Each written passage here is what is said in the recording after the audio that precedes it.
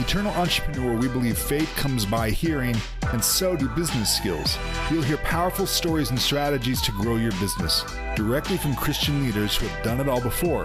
Catch us on Mondays for lunch breaks, our bite-sized business series, and twice a month on Fridays for faith-inspiring interviews. Hello, and welcome back. Thank you for joining us for another episode of the Eternal Entrepreneur Podcast. I am Pierce Brantley, along with my co-host, Joe Newton, and we cannot be more excited to share our conversation with Jim Kreider. Jim is a certified financial planner and the founder of Intentional Living FP, a firm which helps families achieve financial independence early so they can spend more time with the people they care about and do more of the things they enjoy. Today, he shares his story of building the business and the challenges he's overcome. Jim Kreider, it is awesome to have you on the Eternal Entrepreneur, man.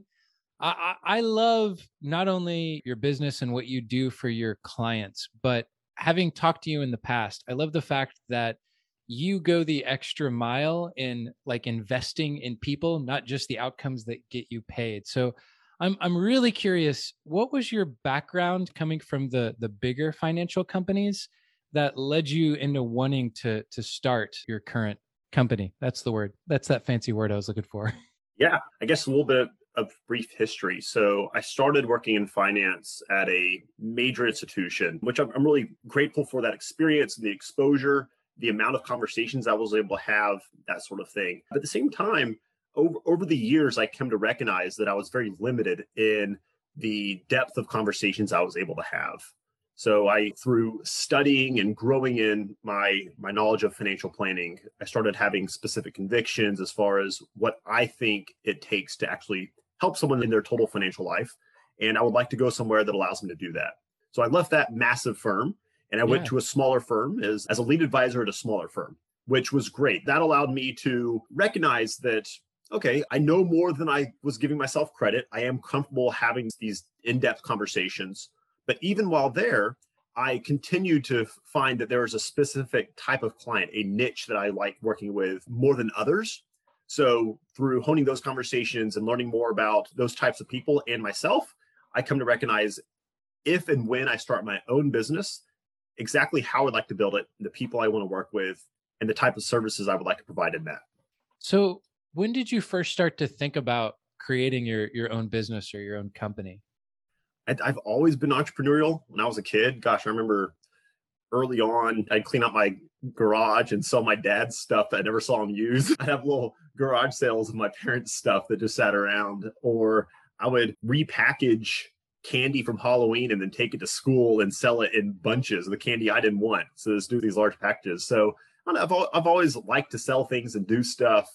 But regarding finance, really the moment I got into finance, I knew that I wanted to be able to sit across the table from people and have healthy conversations about what is money, why is it important to you, and how can you align your money with your life. I didn't know really what that looked like. I figured from the get-go, eventually I'd probably end up starting my own thing, just so I can a little bit have the type of relationship the clients deserve and that I'd like to have with them. So it was years in the making. So you start off, you're working for these larger companies. You're having the thoughts that eventually you'd like to start your own company. Remind me, when did you actually go live with your current company? I separated from my old firm in January.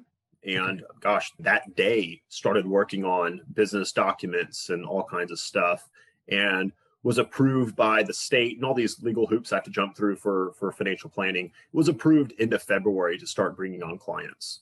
So February of 2021. So February of 2021. So you've been going for less than a year with this current endeavor.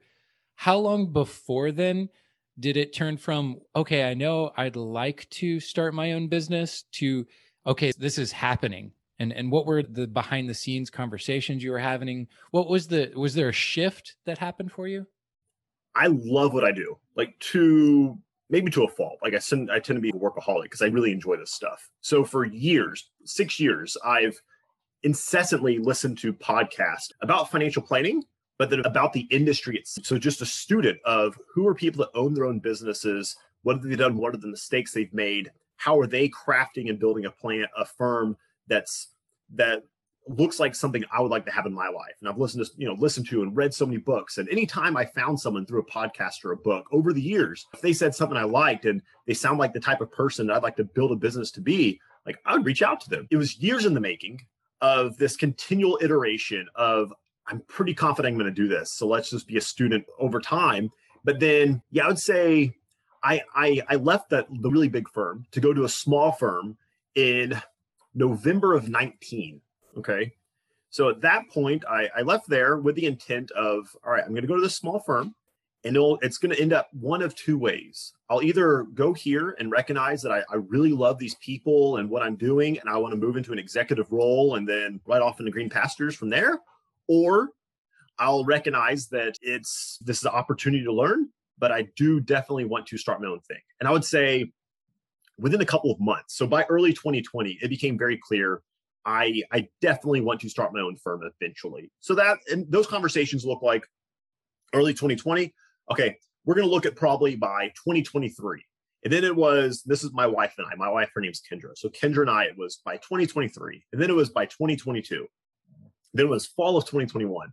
And then by the end of 2020, it was ASAP. I've recognized the writing's on the wall. Let's just go ahead and do this. Now, fortunately, I'm a financial planner and I eat my own cooking. So for years, we've been planning the business side of things, but also the personal finances to allow us to make this transition to starting a business. So we were able to just do that without hesitation or fear or worry and be able to hit the ground running. Jim, there's two things super cool about that. What I hear is that you had a vision and that you planted yourself in the educational aspect because these things take time, and you were, true to yourself in that. And then the other is you didn't leave out the family aspect of it. So I think a lot of entrepreneurs are really quick to follow their passion, and that's something that is easy to attach itself to. But especially if you've got a young family, like you're taking them along in that journey, and you can't really silo your entrepreneurial journey from your family. And like that, maybe that's common sense, but I love the way you implemented it because it affects them directly. That's really cool. Yeah, that's everything that you're doing, your money, your business, all these things are simply tools and resources to help you do what's important to you in life. So if you're building a business, you have to do that in consideration of how will this better help me do what I want and need to do in my life. They play together. There's not a work-life balance. It's this meshing of how can these things stewarded well progress and further each other. And yeah, that's something I talk to a lot of people who maybe want to start a business or trying to figure out like, oh, I don't even know what I want to do. I just think that I'd like to go somewhere. And personally, it was this iterative process. Like early on, I didn't know what a certified financial planner or a CFP is. I didn't know really what financial planning was. I just knew at this point that money is the number one cause of divorce in the US, and that people have a very weird relationship with their money and their life. And if I could help people at least get those right, that'd be great. So I pursued that as hard as I could. I found mentors and studied and took positions. And then as I learned from that, this is not really fully what I want to do. It looks like by taking just a 20-degree turn, that will be what I want to do. So I just pursued that fully while doing well in what I was in. And as I pursued that, I found, I'm going to hone in a little bit more.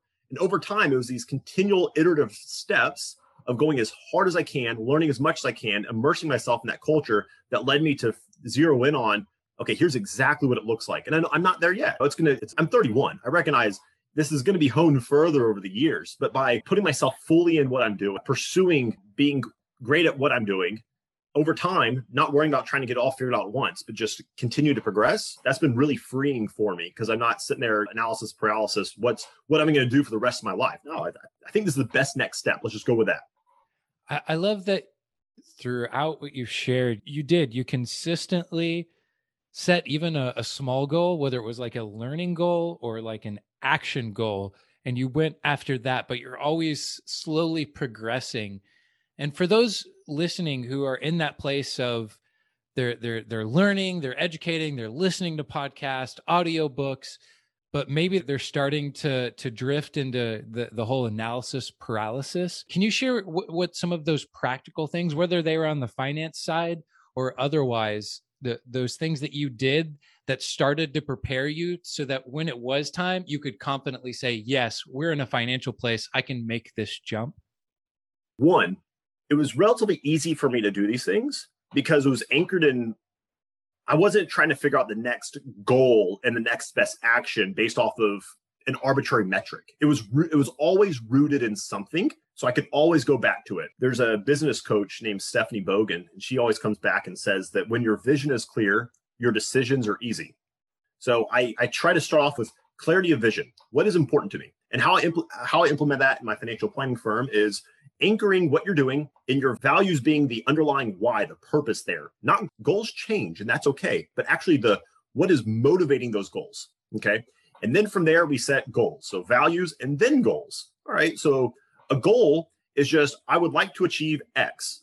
Understanding that goals, there's a decent chance that your goals are going to change. My goals today look a lot different than they did 10 years ago. And I recognize that 10 years from now, they'll look different than today. But the purpose of a goal is to inform the best next step to take. Okay. So values and then goals and then decisions. Now that we have a lens and a context to process decisions through those values and goals, we're able to make intentional decisions, recognizing that whatever you do, you are directly or indirectly making a trade-off. There's opportunity cost. You're making a choice. If you choose one thing, you are giving up something else. Okay. So values, goals, decisions, and then finally actions. You're able to actually act in a way that aligns your behavior with what's important to you. So that's step one, is anytime that you're analysis paralysis, you may be there because you're not rooted in what are you ultimately trying to achieve rather than, I think I want this. So you're going to a goal rather than the value.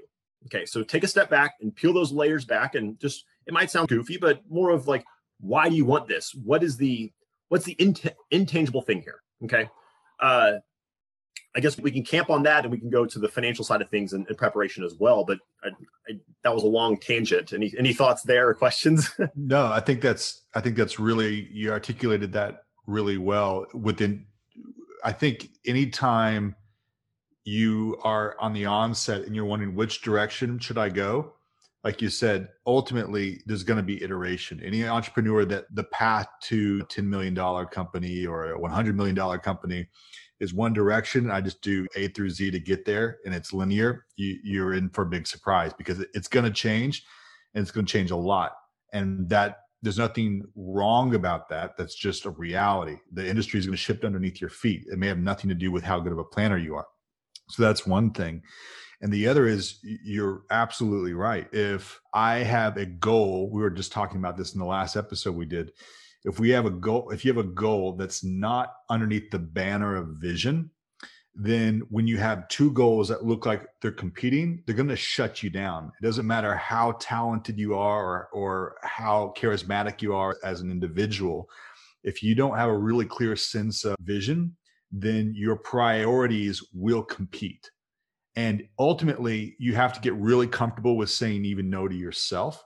Like any good entrepreneur knows that no is going to be your best sort of lever for focus versus just saying yes to everything. But you need that for yourself because you're not going to be able to choose everything. And that's a really good thing to get comfortable with. So I love the way you articulated that because I think it's absolutely true. And the more comfortable you can get with it early on and line it up with the vision, the more success you're going to have in your short-term wins. Going back to when your vision is clear, the decisions are easy. It doesn't mean that you're not going to have trade-offs and it's going to be hunky-dory. It just means that when it comes time to make a decision, you're doing so through a clearer lens rather than, on making an on-spot decision with competing goals. It's rather, hey, this is where I'm trying to go. I wish I could come up with a good example right now, but I know there's massive companies that we all know that said, this is the end goal. We want to achieve X. And they continually go back to that, the mission statement. That way, whenever a new product line comes up or whatever, they're not chasing the next squirrel that comes around rather than here's what we're. There's this great story by Simon Sinek. He was talking about, he just had done a keynote for Apple and he's in the back of the black car and they're driving somewhere to some event. And he's with, I want to say it was John Ives. And he was given at another keynote from Microsoft, he was given a Zune. And he was like, hey guys, I know you're doing all this really cool stuff. He's like, have you seen the Zune. I don't know if you guys know this, but this is a pretty impressive MP3 player. Like you guys I can show it to you if you want. And he leans over and he goes, it probably is a nice MP3 player. And that's all he said. And at the time he was like, why was he so dismissive of the MP3 player? He had no idea that the iPhone was coming out. And so it's really easy to get hyper focused on, well, they've got that product, they've got that service, and I'm competing and I'm losing this competition. But really, if your vision is high enough, it elevates your decisions, which elevates how you compete.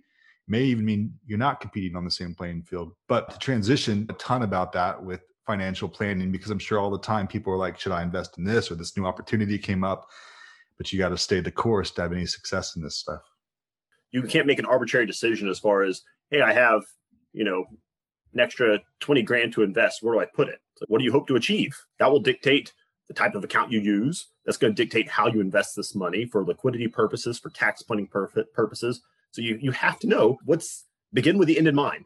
Otherwise, you're probably going to leave something on the table that's there for opportunity.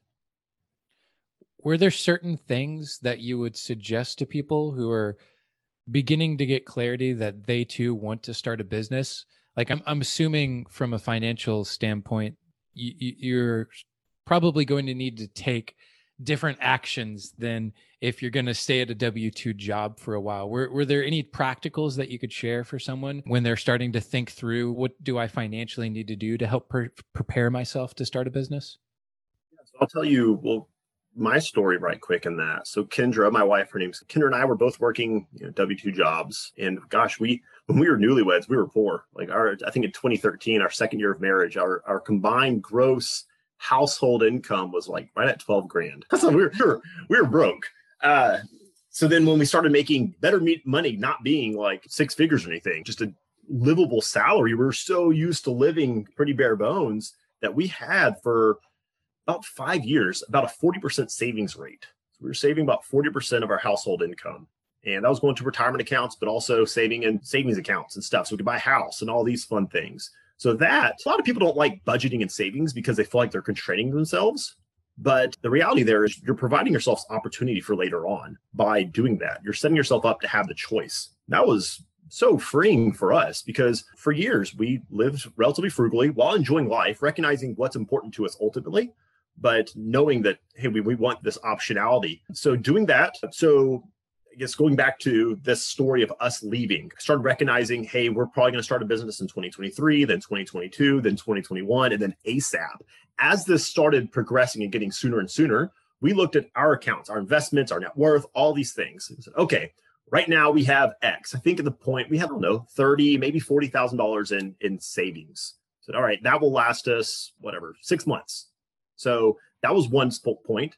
And then we looked at it and said, okay, I'm going to be starting a business and we won't have any income. We have 3 kids. So Kendra, she stays at home with the kids. And then if I was leaving my old business to start a new one, we wouldn't have any household income. We need to pay the bills for a bit.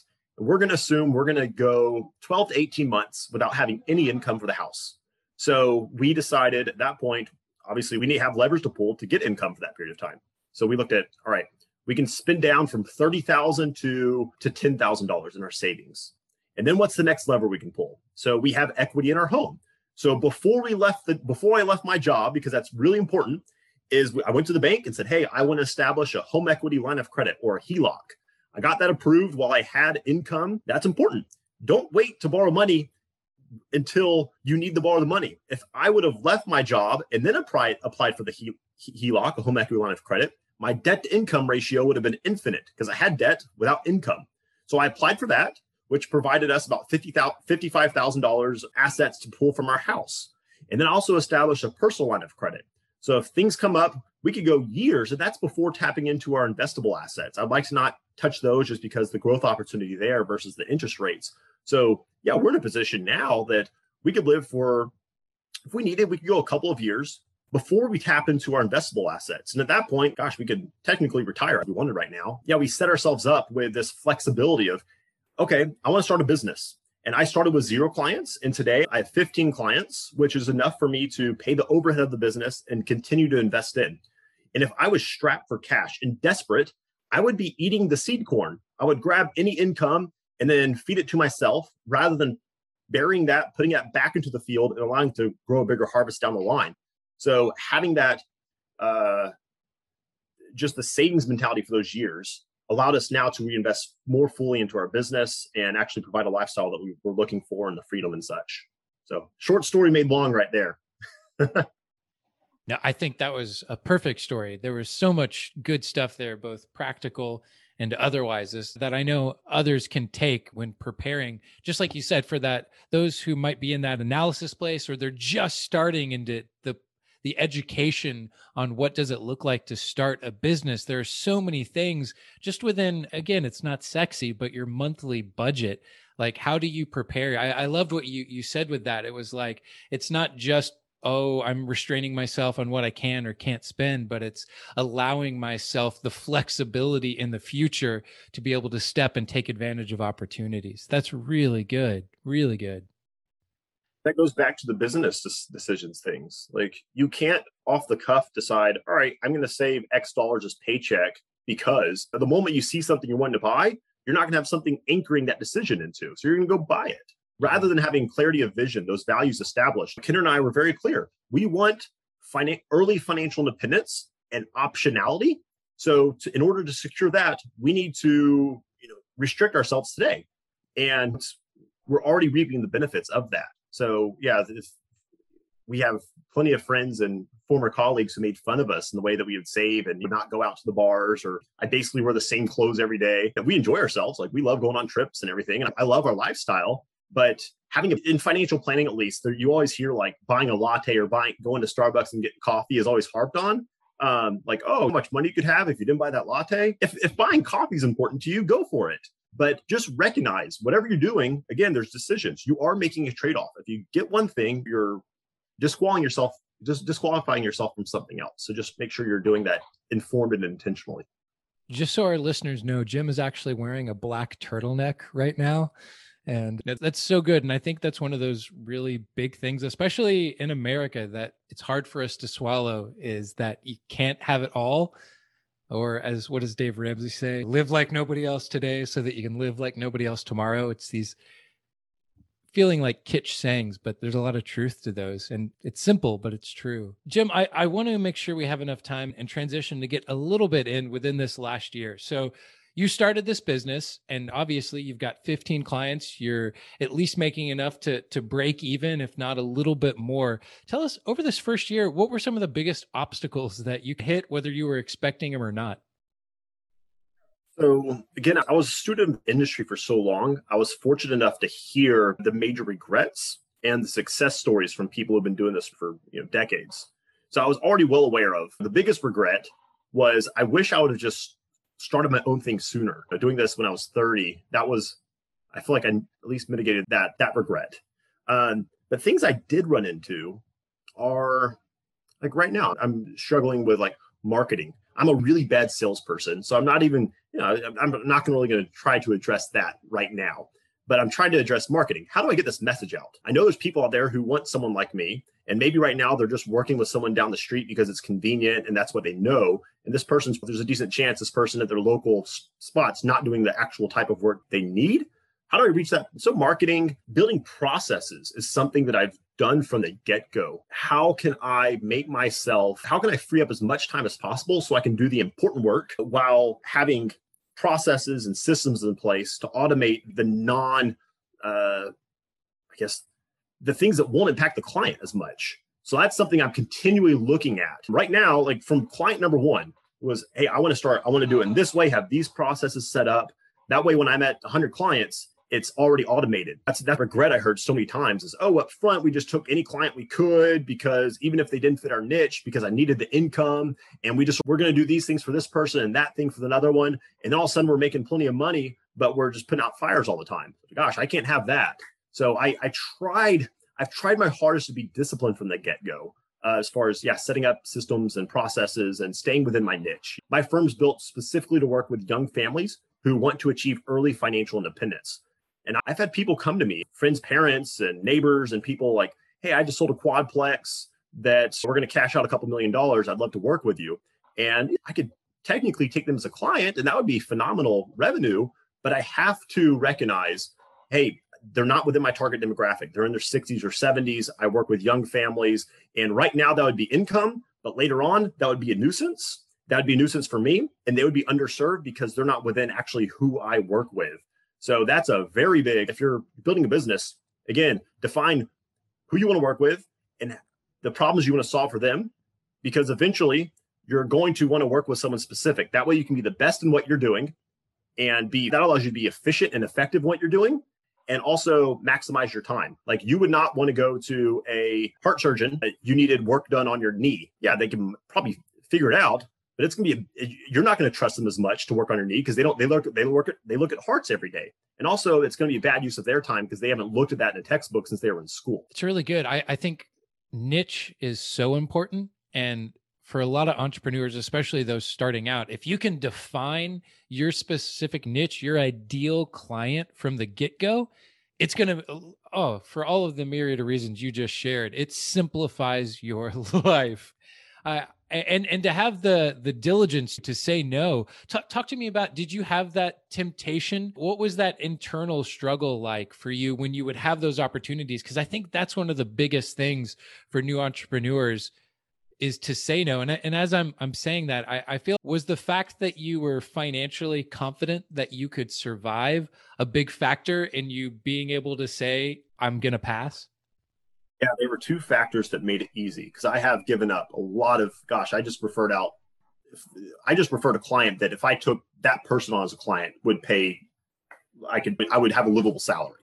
And I know I've heard too much from people who are further along than I am to want to take those people on. Yeah, the value of a niche and knowing who you work with, who you serve best. I would be doing myself a disservice and others. So the two things that made those decisions easy for me are one, just continually hearing the stories, learning from people who went before me. Hey, I wish I would have established a niche up front and been true to that because now I'm having to fire clients or maybe it's just not as efficient and effective as it could be. Okay, I've heard enough people say that. I'm going to take their word for it. And then two, the financial side of things. I talk to other advisors all the time who, oh man, you probably should have just taken this person because it should be nice to have the income right now. And so we have a different one because I'm not planning for right now. I'm planning for the long haul. But two, fortunately, because we were established financially, I don't need to worry about right now. I am able to plan for the long haul. So just having that financial background and plan there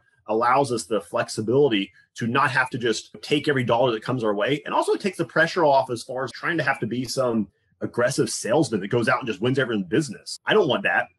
You can tell when you go somewhere, you can tell the person who's trying to sell you something because they're on a deadline. And I do not want to be that guy. And so removing that pressure allows me to be more free and upfront and say, hey, here's if or how we should work together. Here's what I think is truly best, not because I'm desperate for the income right now. One of the things I think that's so powerful in that is what you say yes to from a sales perspective decides and defines what business you're in. And that's really, it's a gut punch if you're first starting out because there's so much opportunity out there. But if you have a bakery and the main thing you focus on is pies, and someone says, hey, listen, I want to get an order of 2,000 cookies or 10,000 cookies for a corporate event. You're like, oh my gosh, like that's a huge opportunity and I have the right equipment for it. Therefore I can do it. The second you say yes to that opportunity, you're in the corporate cookie business, not the pie business, which means you're saying yes to someone else's vision for your company versus your own, which means you've just bought yourself and tied yourself to a job which you no longer own. And it's really hard in those early days to say no to opportunity. And you should always vet opportunity, I believe, through the Holy Spirit. But that being said, you are not in the revenue business. You are in whatever business you defined.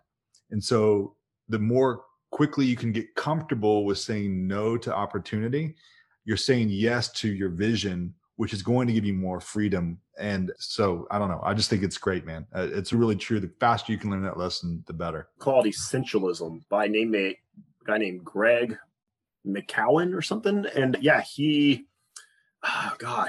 I think the quote, I'm going to butcher it, but it's basically being essentialist is not a matter of saying no to everything, but rather a matter of saying yes and deciding what you want to go big on. So look at it, that makes the decisions a lot easier as well. You're not like, oh, I'm turning down so much, but rather, wow, I'm really going to get the opportunity to do really well in this thing. So you have to view it through that half glass full view. Otherwise, it's going to be hard and painful. Was there a specific process that you went through to help you define your niche? I guess a few things. Again, I spent many years doing this before starting my own firm, and I've had probably, 30,000 conversations with clients now. And part of it was probably just informed by the client's conversations. So I talked with a lot of people. There was a time I was doing planning for physicians, retirement planning for physicians. So I talked with people who household income is $800,000 to $2 million. And they're 64, trying to figure out if or how they can retire and what their lifestyle is going to look like. And the vast majority of those conversations, those people were not prepared to be retired. And so many of those people cried because, if I would have done this better from earlier on, I could have done these other things. I have so many regrets. It's like, my gosh, if I can make a small change when you're 64, but if I could capture these people a few decades earlier, just small changes will have compounding effect over a prolonged period of time. So I love, if I could go upstream and make an impact. So there was that part. And then also, I like working with people like me, I guess. Again, being that I'm 31, I'm young, I want to have the option to not have to work by the time I'm 45, but still have a lifestyle that we like. Those sorts of things. And it's not, if you're familiar with the FIRE movement, which is financial independence, retire early, a lot of people in FIRE are like, I just want to do a job I hate for 9 years and hate my life. And then I'm going to retire by myself and go to Southeast Asia and sit on the beach. And I think you're going to be pretty empty. You're doing something you hate now and not enjoying your life. So in 9 years, you can quote unquote retire, do nothing with your life, and be around no community on a beach. You're going to get there and after 4 months, realize you're still empty. So it's this mentality of I want work optionality so I can spend time with my family. So I say all of that because it was also a decision of I've had some of these conversations, but also my wife and I were very prototypical our clients. Like, I want to not have to work sooner rather than later so I can spend significant time with the people I love, but also that balance of it would be nuts for me to say, man, I would love to retire at 45 so I can go backpack the Pacific Crest Trail with my boys before they have their own families. I want to retire early so I can spend more time with my family.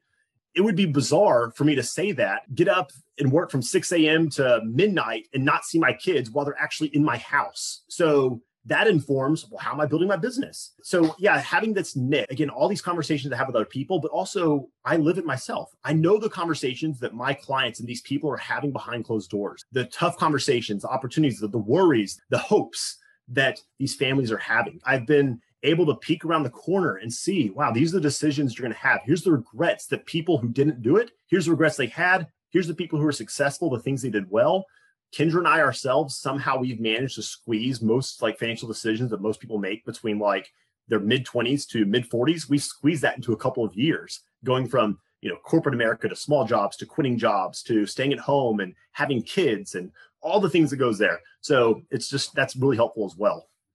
We're starting to head to the end of our time, and I hope we get to have you back on the podcast sometime and go a little deeper. And I'm really interested here in a year or two to see especially how all of it unfolds itself, because you've done some amazing things. And I know there's some really good stuff there. I hope all of you who are listening have gotten some really practical items for how to prepare yourself, both mentally to make that jump into owning your own business, as well as financially. But we're heading into our final 5 minutes here, Jim, and we have our final 5 questions that we ask all of our guests. So question number 1, what are the top 3 must-read books for you in this season of your life, not including the Bible? And these can be business, family, spiritual, cookbook. Oh, man. For me personally right now, I would say revisiting The E-Myth. That's a book that I read at least once a year. And I make sure I stay on top of that to keep myself accountable to the lessons they preach. I've just started also going through more specific marketing focused books. So I actually just started working through last week, The Pumpkin. So I'm walking through that so I can, again, focus on here's why I feel like I'm falling short. So how can I address that? And then, I guess a third book. I have too many in my queue right now. I like to pick up something fun every once in a while. I'm probably going to reread Love Does again here soon, just to also remind myself of don't get too focused on the business. Enjoy today and your family and what you have here. Those are great. I love all of those. E-Myth, I mean, classic book. Anything Mike Michalowicz, awesome. And then, yeah, Bob Goff right there with Love Does. So, yeah, that's encouraging and fun book. And even if you're also trying to get that vision, what do you really want to accomplish? I think that's a good one to read. All right, question number 2. You can send a note card back to yourself when you're first starting off to your entrepreneurial journey. So what is this, like 9 months ago, maybe a couple of months before? What are the 3 pieces of advice you're putting on that card?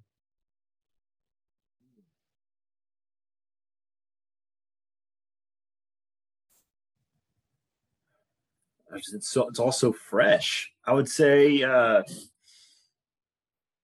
probably mostly encouraging. Hey, you can do this. You're gonna make it. So that's number 1, just an encouraging note. You can keep going. You're gonna make it. Number 2 is invest in the business early and continually. So trying to get better as far as, again, going into marketing and investing back in the business, doing that really from the get. And then finally is building a culture. Right now, it's just me, but building a culture for the business itself on the culture of me and eventually with other advisors and the culture that my clients are brought into when they engage with intentional living. That's so good. I feel like we've got our 3 topics for the next time we have you on here to dive deep into: culture, investing in your business, and also that mental game, that encouragement extravaganza. All right, question number 3. How do you define success for yourself today?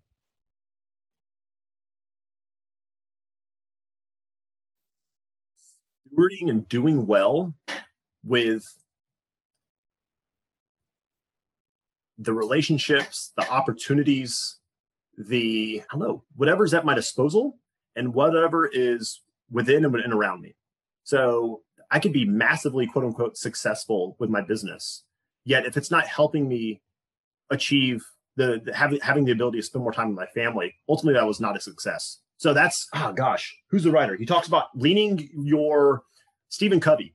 He talks about leaning a ladder up the wrong wall. So I could climb a ladder really fast. I'm like, oh, look how great of a climber I am. But then today I look down, that was the wrong place. So yeah, you could say I'm successful. You're successful because you built a big business, but there's a decent chance you built it along the wrong wall. So scaling back and not just looking at those little things, but did this actually achieve what I wanted it to do? And if so, that's fantastic. That's really good, especially for you firefighters out there. I think that is a key lesson to pull. Put the ladder up to the right wall. And then the rest of us can take the metaphor pretty far too. But all right, question number 4. When times have gotten tough over this last year, what's kept you from quitting?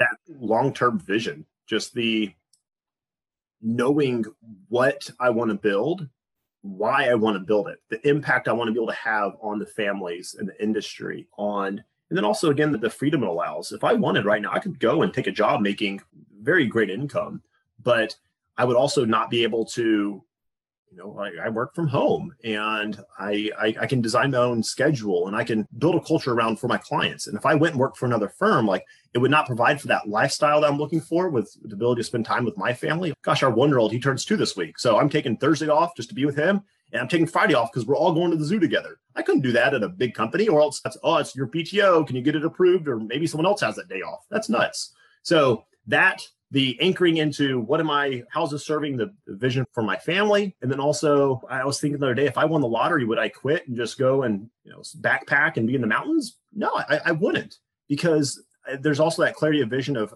the impact I'm able to have on the families I work with. So staying with that too. That's really good. Before we get into how people can connect and find out more about you, Jim, question number 5 is, what question should we have asked that we didn't? Yeah, those are good questions. I don't have any. Really, I'll hit a lot of highlights and the good stuff as far as, y'all did a great job. That's why we put that question in there, really. No. Yeah. Well, Jim, for all of our listeners out there who either want to get in touch with your financial business specifically to possibly work with you, or just to learn more about what you're doing, what you're putting out there, how do they find out and get connected with you? You can go to my website. It's intentionallivingfp, as in financialplanning.com. And actually, you can go, I'll make a link directly for you listeners here. You can go to intentionallivingfp.com/ I don't know. What are we going to do there for the /eternal entrepreneurial? Yeah, I'll just do that /eternal entrepreneur. So go there. I'll have some stuff just for you guys who are listening to this. And if you want to follow me on Twitter, it's Jim Kreider TX, I believe. Yeah, Jim Kreider TX. You'll see my mug there. And I hope that's the right Twitter handle. I'd love to connect. If you want, I'll have on the website, I'll have a link there. You can put 15 minutes on my calendar. And if you want to ask, I don't know, hey, I'm thinking about quitting my job so I can start a business. Can I or should I, or what's it look like to use my 401k to do that? If you have a weird one-off question like that, I'd be more happy to dive into that for you. Or if you want to talk about financial planning and what that looks like, I'm more than happy to go in there. And so throw a few minutes on my calendar, and I'd love to chat. That's awesome. Thank you, Jim. It was a pleasure having you, and we look forward to hopefully having you again. Thank you for listening. If you enjoyed the show, do me a favor and leave a quick review. When you do, it helps other entrepreneurs find this content and benefit from it too. See you next week.